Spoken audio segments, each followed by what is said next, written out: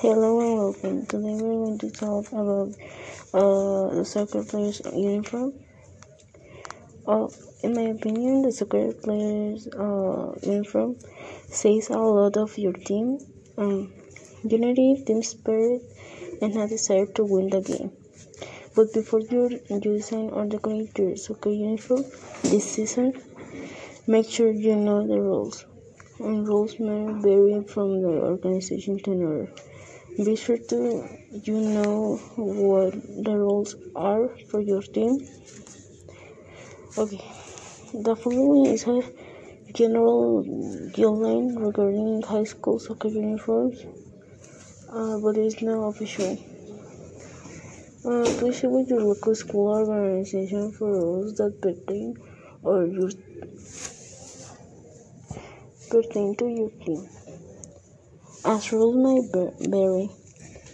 Our current high school soccer uniform includes jersey, shorts, socks, appropriate shoes, and shin-guards that are in size appropriate and that provide adequate protection.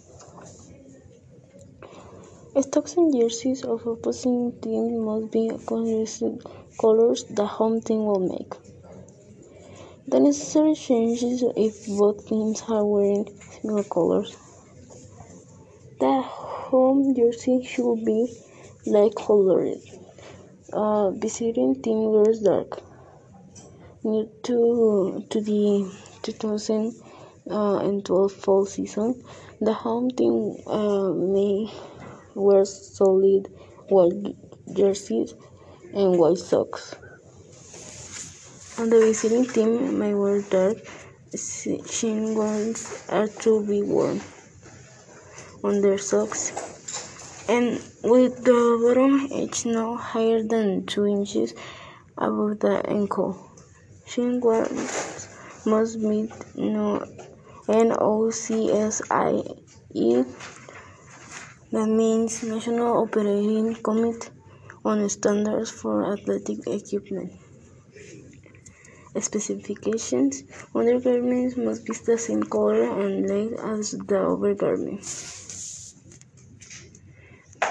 The number size on the front of the jersey should be at least 4 inches high and 6 inches on the back. Only symbols representing the school, with possible exceptions, and the name of player are permitted on the high school uniform. A manufacturer's logo or trademark may appear on socks, with limitations. Only one manufacturer's logo or trademark may appear on the outside of each article of clothing and may not exceed 2-1/4 square inches. An American flag must not exceed 2 3 inches. A commemorative or memorial badge may not exceed 4 square inches, and with state approval may be worn on the jersey provided the symbol that does not interfere with the visibility of the number. The items such as casques, braces, etc. worn on the body must be padded to ensure safety, with padding no less than 1 2 inches thick. Artificial limbs not considered dangerous and which do not put other players at a disadvantage are allowable. Any protruding parts must be foam padded. Jerseys must display visible and distinguishable numerals that are at least 8 inches tall on the back of the jerseys, 4 inches tall on the front. Numbered shorts are optional. Numbered jerseys mandatory. The uniform may display one manufacturer's logo or trademark on the outside of the uniform and must not exceed 2-1.5/4 square inches, and this rule applies to all apparel worn by students, athletes, at a competition. A commemorative symbol may be worn on a jersey or shirt, must be continued with the parameters of 291 and 4 square inches. Home team players must wear matching uniforms with colors that contrast with the visiting team's colors. Goalkeepers must wear jerseys that seem apart from their teammates and stockings that distinguish them from other players. Shirts may be different colors than jerseys and socks, so long as well players display a uniform look. Visible on undergarments. The sleeve must be the same color as the jersey sleeve.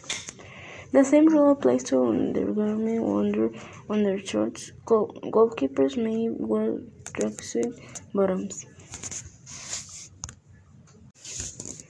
Opposing teams must wear colors that distinguish them from other and from officials. Goalkeeper must wear colors that distinguish him from his team players. And officials in cases of infringement, see page 19. If both goalkeepers are wearing the same color jersey and neither has an alternate jersey, game is allowed to begin. And now, you already know that it doesn't matter what you wear to play a pickup game of soccer, and that some form of the game can be. Rules regarding clothing vary depending on the type of soccer league and where it's located for serious teams. The regulations of FIFA, which govern goalkeeper play, are generally followed. The team or league you play for often provides uniforms for players. Most soccer teams outfit players with a t-shirt or jersey in the team's colors. A number to identify players is marked on the back. Field players always wear shorts made of lightweight material with an elastic waist. FIFA regulations allow for an extra pair of shorts under the main shirt as long as they are the same color. One-piece suits are allowed in soccer. A player's number is often printed on the shirts, but not always. Goalies can wear long pants, often with padded hips. Socks and shin guards are required protective equipment for FIFA play. USA Youth Soccer, which orders the majority of soccer leagues for kids, also requires that shin guards be worn for all practices in addition to games. FIFA prohibits items that can cause injury to other players but not that headgear. Face masks and other items made of soft and padded material are acceptable. Referees inspect players before a game and may disapprove the use of protective gear. Goalies are allowed to wear gloves. Now, on your feet, soccer shoes come in a few different styles depending on the type of playing surface for the game. You will typically wear cleats to play game and practice on natural outdoor surfaces. Cleats are molded in the bottom of soccer shoes or are detachable and help provide traction on slippery or unstable surfaces. For playing on indoor surfaces or artificial turf outdoors, shoes have grooves and patterns on the bottom rather than cleats. Metal cleats are not provided for FIFA play, but youth and high school leagues set their own rules regarding cleat types.